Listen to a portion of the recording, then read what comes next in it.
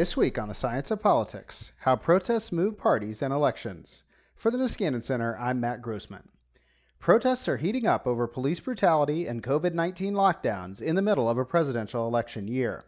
How much do protests respond to the political moment, and can they change election outcomes? New research suggests that protests can change partisanship and voting, helping liberal and conservative protesters leave their mark. And the Trump protest era has been quite active. Today, I talked to Daniel Gillion of the University of Pennsylvania about his new Princeton book, The Loud Minority. He finds that liberal protests help Democrats win elections, stimulating new campaign contributions, public support, and candidacies, and increasing their vote share, with the opposite true for conservative protests. I also talked to Michael Heaney of the University of Glasgow and the University of Michigan about his research on protest under the Trump administration. He finds that protests will respond to the party of the president and can help the party out of power organize and voice its concerns. He also co-authored a recent review, The Science of Contemporary Street Protests. The new review looks at the new era of protests, finding a big increase under Trump. This article was a co-authored article with Dana Fisher, Kenneth Andrews, Neil Caron, Erica Chenoweth, Tommy Leung, Nathan Perkins, and Jeremy Pressman. And this talks about what we've learned about protests, both by using event counting methods and by looking at surveys of people participating in protests. And many people traditionally think about the 1960s as the pinnacle of protest in the United States. And there's a lot to be said for that perspective. But we think it's also important to recognize that there's a new era of broad mass protest, which began in the United States roughly in the late 1990s with the global justice movement. And of course, the internet played a huge role in supporting these new protests. But even considering the rising prominence of protests since the late 1990s, the period of the Trump presidency stands out as exceptional. So in this article, we really looked at this recent period. We've noted that the Trump era has witnessed some of the largest protests that we've ever seen in American history, especially the Women's March in 2017. We've seen coordinated protests across the United States and worldwide. And we've also seen an amazing diversity of topics from the Women's March, support for science, anti-gun violence, racial justice, protests for white supremacy, the right to life, protest, pro-Trump protests, etc. So there's been a cornucopia of different kinds of protests during the Trump era. There's also been a continuing evolution of the ways that people protest. Of course, we've seen traditional protests, marches, and demonstrations, but we've also seen new ways of doing online protests and even in-person protests, such as car caravans. We've learned that protesters are widely motivated by their belief about whether their voice is being heard through other channels. That's a big part of the reason why protests grow after people perceive there to be an unjust or adverse electoral outcome. And then the protests tend to diminish as other opportunities for raising their voice present themselves. We see protests coming both from the left and the right sides of the political spectrum, but these protesters in these two different groups are differently motivated. So during the Trump era, right-leaning protesters have been more likely than left-leaning protesters to see the American political system as effective in solving problems and to see elections as creating responsive government. Left-leaning protesters are more likely to embrace a role for third parties in American politics and to acknowledge the potential effectiveness of incivility and violence during protests. The big new finding in Gillion's book is that protests help their ideological side. Protest matters for how individuals engage in electoral politics. What's most important is that we no longer see protests in the same way. When you see individuals engaging in, let's say, Black Lives Matter protests or individuals engaging in gender protests, you don't look at those protest events and say to yourself, okay, those are just protests. They have no party affiliation. These are just individuals protesting, let's say, over discrimination. Rather, when individuals look at these types of protests, they tend to put them in boxes. That's a liberal protest. That's a conservative protest. And for the two examples I just gave, they would often say that's a liberal protest. When those protests continue to occur over time, it's more likely to mobilize individuals to support liberal causes, donate more money to liberal campaigns, turn out and vote for liberal candidates, and even promotes individuals to run for office if they represent the ideological message of protesters. In this case, it would be on the liberal side. And so that's what's different about protests now that the book tries to highlight, is that protest has become ideological in its influencing our electoral process. Gillion says protesters influence the rest of us. Nixon made that claim of the silent majority when he was speaking in front of the American people, and he said that he wanted to enlist them to support his cause for keeping the troops in Vietnam, even though he had saw protesters saying, you should bring the boys home from Vietnam. But he tried to enlist the majority of the nation, those who weren't engaging in protest, and he called them the silent majority. And so from that point, it was always conceived that individuals who aren't engaging in protest are somehow opposed to the protesters. And that term, the silent majority, sort of fell out of usage. We saw it picked up again with Donald Trump, actually, a couple of decades later, in which he was also enlisting those individuals who weren't protesting against him and calling them the silent majority. What my book shows that sort of goes against that logic is that the loud minority in the silent majority, and when I say loud minority, I mean those who are protesting, they are not opposed to one another. In reality, the loud minority, the protesters, are influencing the perceptions of the silent majority, those who are sitting home who aren't protesting. Just because you're not carrying a sign doesn't mean that you do not feel the same way as someone who is engaging in protest. So that's the fallacy that I push back against. This notion that protesters are actually thinking completely different than non-protesters, but rather non-protesters, those who are sitting home, are influenced by protesters, and they are influenced along ideological lines. And protests have multiple influences, even if they don't achieve their core ask. In looking at protests, there are a ton of different possible outcomes or influences that protests can have on society. And sometimes as average citizens, when we don't see the major impact, so if protest isn't changing who gets into office as president, we say to ourselves, protest is a failure if it doesn't work out that way. So one thing I try to do in this book is to look at the multiple influences that protests can have on electoral politics. And so I focused on those individuals who decide to run for office, campaign contributions, how individuals decide to vote. And one thing that I love to do in my books is to match theoretical perspectives that I bring to the table alongside actual empirical hardcore data. And the way I do that in this particular book is to examine whether or not liberal protests led to liberal politicians receiving more resources, more campaign dollars. And indeed, we find that to be true. If you look at the areas in which you saw liberal protests in the nation, more campaign dollars came out of those areas and going into the campaigns of liberal politicians.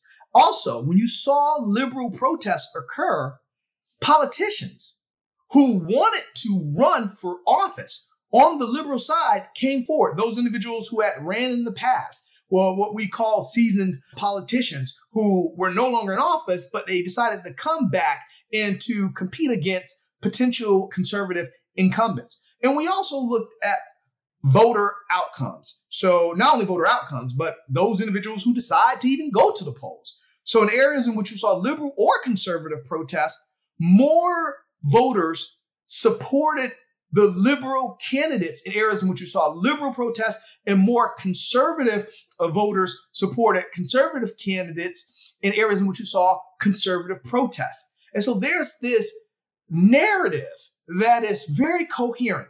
More liberal protests leads to more favorable outcomes for liberal politicians. More conservative protests leads to conservative outcomes for conservative politicians. And so those are the metrics that I use to assess what's going on, and it matches well with the theoretical framework. Heaney's work builds on his prior research on how partisanship motivates protests.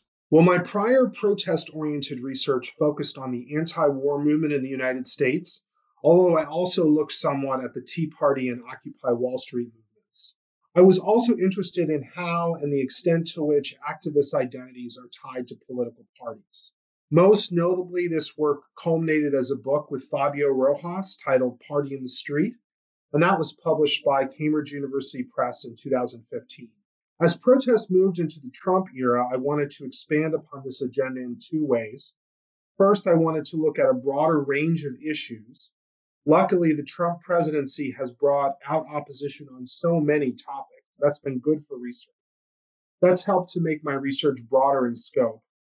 And second, I wanted to look at activist identities as motivated by factors other than just partisanship.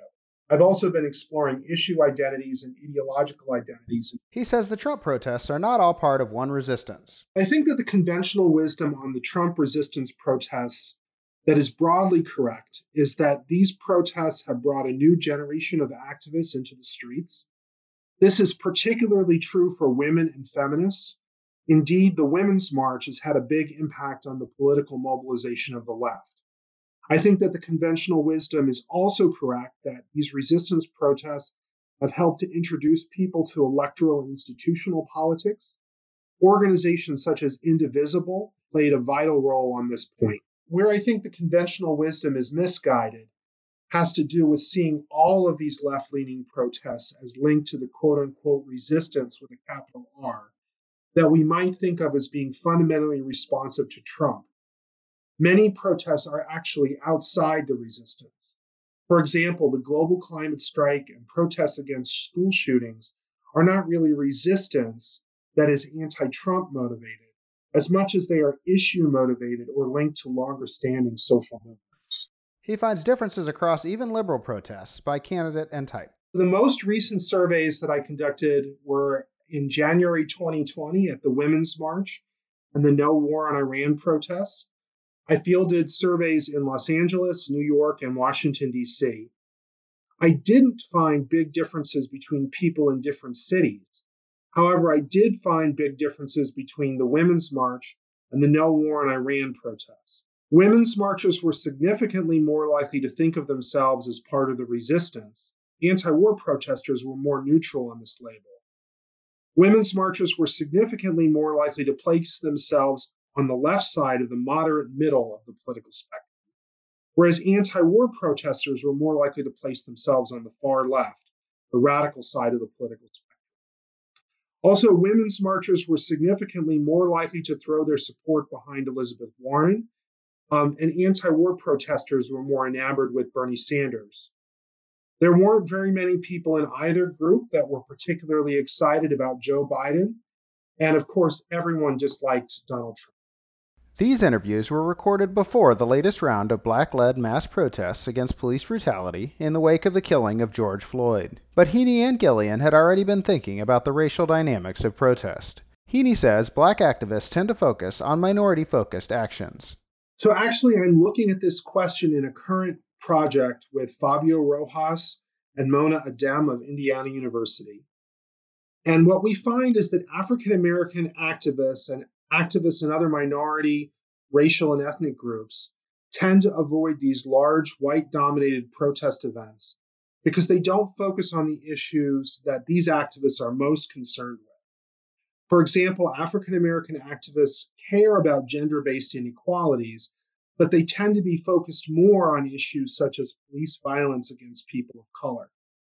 When African American and other minority activists do participate in these white-dominated movements, they tend to see themselves as allies rather than core participants in the movement. African American and other minority activists have also channeled their activism into other kinds of tactics. For example, they've been more focused on responding to killings of persons of color through locally based protests rather than large national gatherings. They've also made creative use of online activism. For example, a recent book by Sarah Jackson, Moya Bailey, and Brooke Wells called #Activism details many of these online activist efforts. It shows how hashtags such as Ferguson and Trayvon Martin become a means of coordinating online activist communities. So part of the reason that we don't see these activists at large protests is not because they're not involved in activism, but they're using other kinds of tactics. Gillion says both protests against police brutality and the wider resistance protests are still part of a broader, more diverse movement. The racial makeup of protests is important when you look at the issue at hand.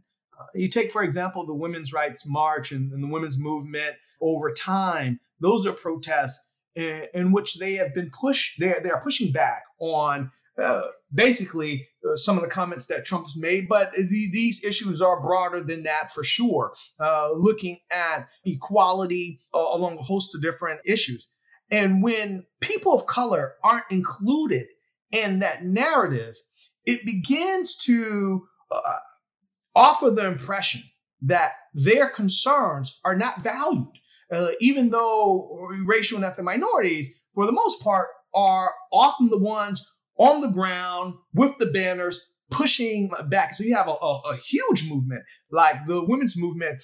I think their voices should be out front and entangled with many other voices, and that would increase, I think, the buy-in for many individuals who feel similar to individuals in the women's movement. So that's why the diversity of a cause really matters. That being said, though, so I want to put that out there. But that being said, one thing that I put forth in my work is that protests nowadays isn't just a pocket of protest here, a pocket of protest there that does not speak to one another.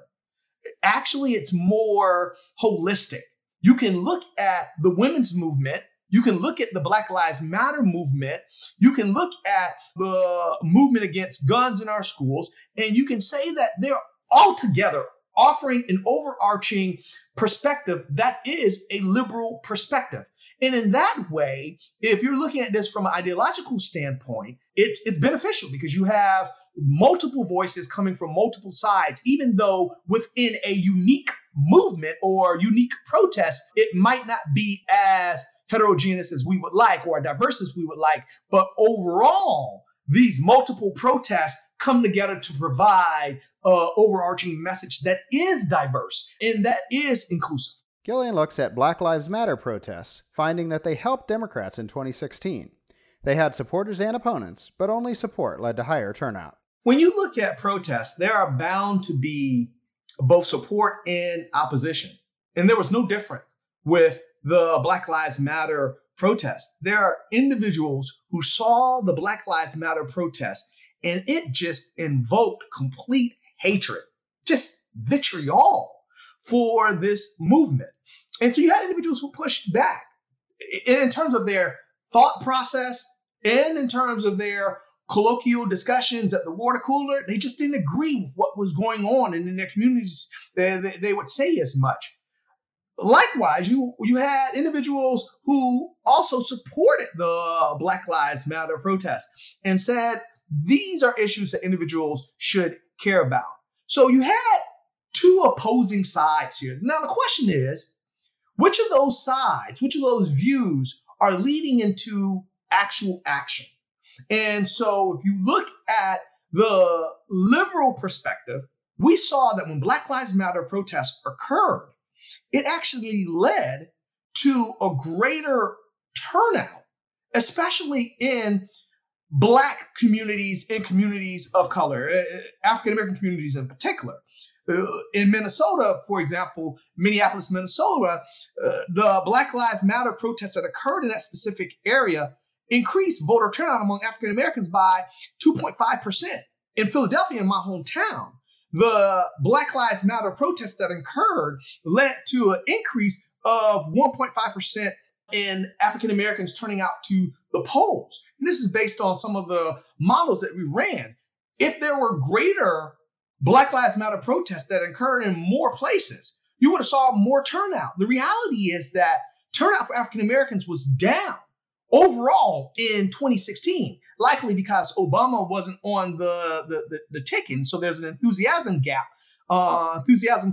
right there. However, when Black Lives Matter protests were occurring in those areas, the percentage of African Americans who turned out to vote actually increased. So in that way, it's benefiting the Democratic Party.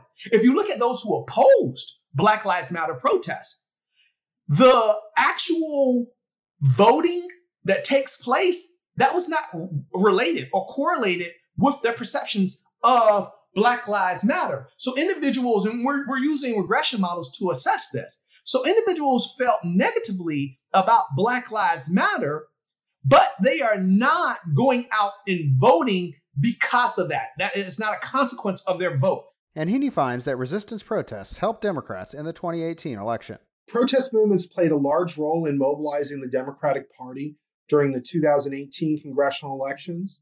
Most notably, the Women's March, Indivisible, and Move On helped this process along. Statistical evidence shows that there was a significant positive association between congressional candidates participating in the Women's March and their winning in the Democratic primary and the general election in 2018.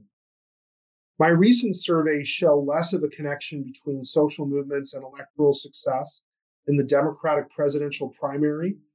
Perhaps the issue there is that activists were split in their support for Elizabeth Warren and Bernie Sanders. Gillion's book suggests that this is a long-running pattern. Protests respond to government, but government also responds to protesters. Protest is both a cause and a reaction of what is taking place in government. There's no doubt in my mind that when politicians engage in a course of action, whether it's Trump, whether it's Obama, whether it's senators or governors, individuals look at that action and they say to themselves, what can I do? Am I going to go along with the status quo or am I going to push back?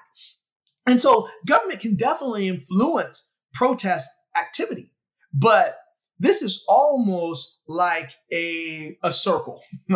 Once protesters put forth their concerns, once they are responding to what government is doing, they then have the ability to influence the direction of government, whether or not government continues with its same course of action. So the causal mechanisms are multifaceted, but they aren't just going in one direction. Now, as social scientists, we try our best to try and deal with some of these problems. We refer to it in the social sciences as endogeneity. And we do our best to look at this. And there's a ton of statistical tools that I'm not going to bore you with. But what I try and explore in my own research is not the side in which government influences protests, but rather what happens now once the protest occurs. Because I think that is the important side for our democracy. It is how do individuals have a voice? And I think that the protesters' actions are more consequential, in my opinion, than the actions of government trying to influence the protesters. When you see protests occurring, you're going to see more legislation around protesters' concerns. You're also going to see greater fluctuations in the voting process. Parties and presidents bring out protesters, but they also have other motives. There's no doubt that certain politicians bring out more protests. Trump is one of those figures that he's likely to invoke more protest activity, but it's not just about the individual. It's also about the party. Trump is a conservative Republican, and liberal citizens and liberal voters are more likely to utilize protests as a toolkit to push back. But it's not only Trump, though Trump can really bring them out. When Obama was in office, we saw Black Lives Matter where individuals were heavily engaged in pushing back on discrimination in 2015 and 2016. And so when individuals feel as though they are not getting their message out or they're not being heard, they're going to resort to protest activity. Now, the difference between Trump and Biden, if we're looking ahead to 2021, if Biden is elected into office, we might see more laxed protest response. For sure, individuals who are pushing forth women's rights, individuals who are protesting about guns in schools, we're likely to see a decline there. But racial and ethnic minorities and individuals pushing back against strict immigration policies, we're likely to see those continue because, once again, they are the tools people of color to push back when they don't have a voice in majoritarian constructs like voting or public opinion. Gillion expects the latest anti-lockdown conservative protests to be influential through media and elections. The protests that we're seeing today around the coronavirus lockdowns these protests are very unusual because they are, in large part, conservative protests. And many individuals can see that, though there hasn't been much scholarly research on this because it has just occurred. But we can see who is gravitating towards these protests. Individuals like Trump and other conservatives are embracing these protests. So they're unusual because they're conservative protests, and to have conservative protests occurring on a national stage throughout the country, that often doesn't occur. And we can name the periods of time like the Tea Party and other moments in which this did take place. Whether or not it will be influential is, I don't think, much of a question. I think they will be very influential. They already have become an influential subject matter. They are drawing attention and putting pressure on both Democratic and Republican governors to open up the country. They are allowing the debate to take place on CNN, Fox News, MSNBC, and other print media. Also on social media, individuals are discussing these perspectives. So the influence is already being had. The question, as in terms of how it relates to my work, would probably be, will it be impactful for the elections later on down the road in this year? And I think that if they persist, if the protest, if the pushback continues to persist, let's assume we don't have a vaccine and more states are somewhat sluggish in how they open the economy, I think you will find that individual conservatives will harden their position on this pushback, and maybe even in some independents who side with protesters that are pushing back. And this will go towards Trump's benefit. It will help him out in the long run if the protest persists. Heaney says they've been very unusual. So if we don't like the way things are going with COVID, it's not realistic for everyone to go to Washington, D.C. and protest about it. They've also flipped the preference for demonstrations on their head. So now we see conservatives preferring demonstrations more than liberals, when it's usually the other way around. Now, a big difference from the Tea Party protests during the Obama era is that they've been focused on lower levels of governors, and concentrating on the states rather than the federal government. It's also been very unusual that the President of the United States is encouraging opposition to some of his own policies. Other protesters may be fearing mass mobilization, but Heaney says they can strategically change tactics even toward electoral politics. Protest is one manifestation of activism, but activists have other tools in their toolkits, such as online activism and electoral participation. Protest is a go-to tactic when people feel that their voices are not being heard through other channels. But if these other tactics are working, activists shift their energies there.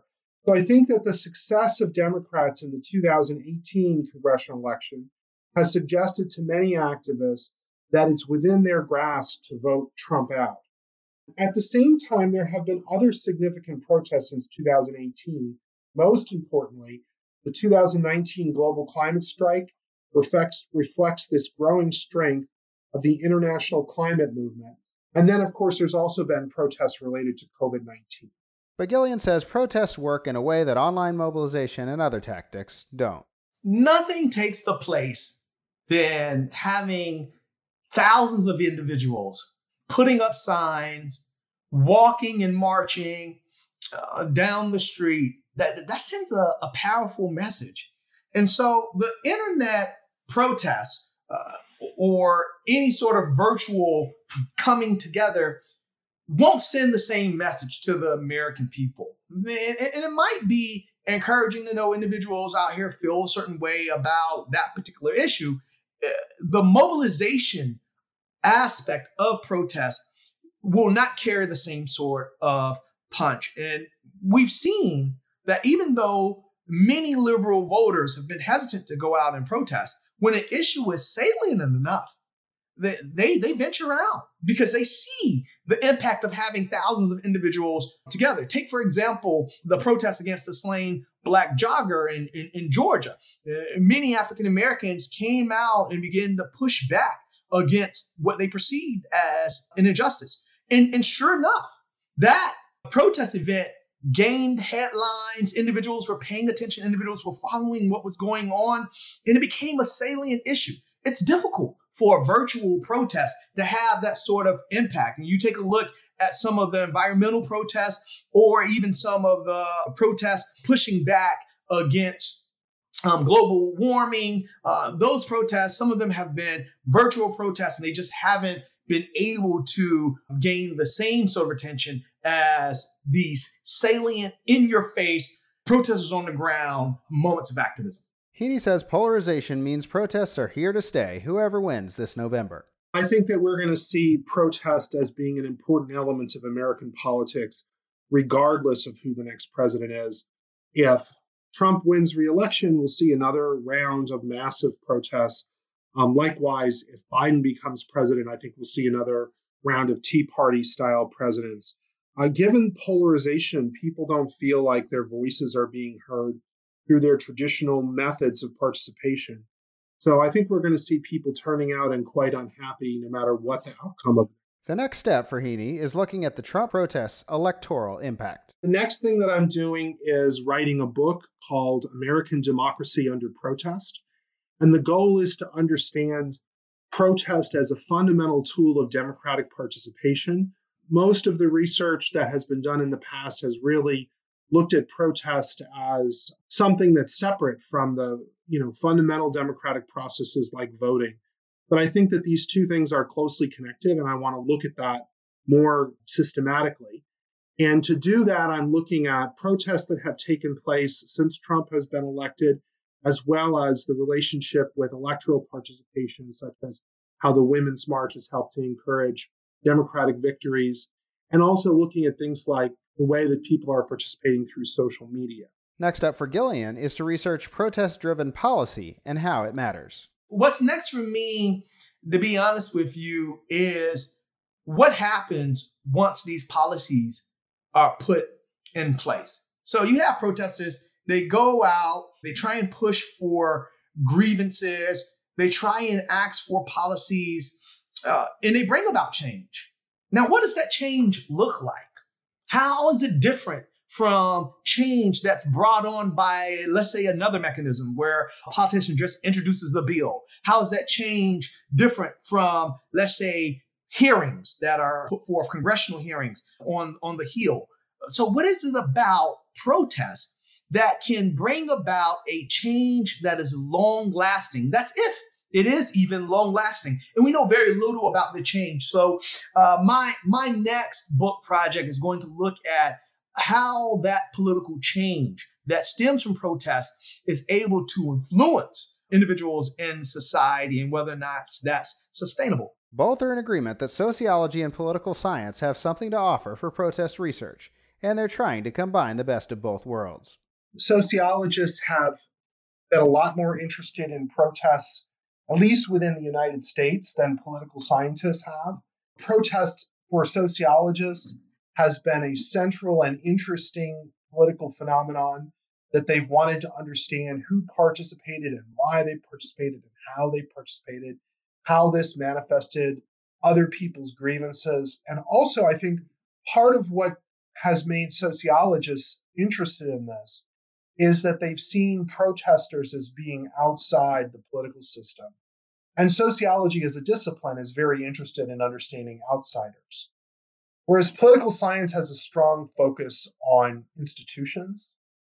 And so that's why there's a strong interest in, for example, why people vote and who they vote for. And political scientists, at least in the United States, has been less interested in these kind of informal mechanisms of participation. And so I think that the next step for research is to try to understand better the relationship between protests and formal institutions. So my perspective would be that when people see the formal institutions as broken, they're more likely to turn to protest as something that they do.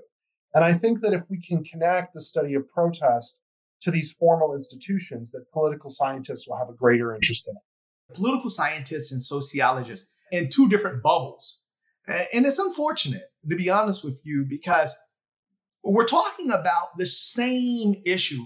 And that issue deals with how does our democracy function when individuals have preferences.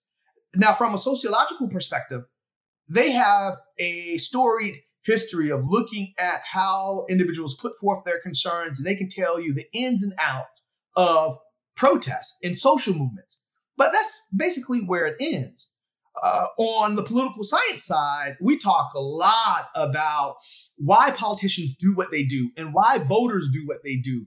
But we offer very little information on how societal norms and societal conditions influences those political outcomes.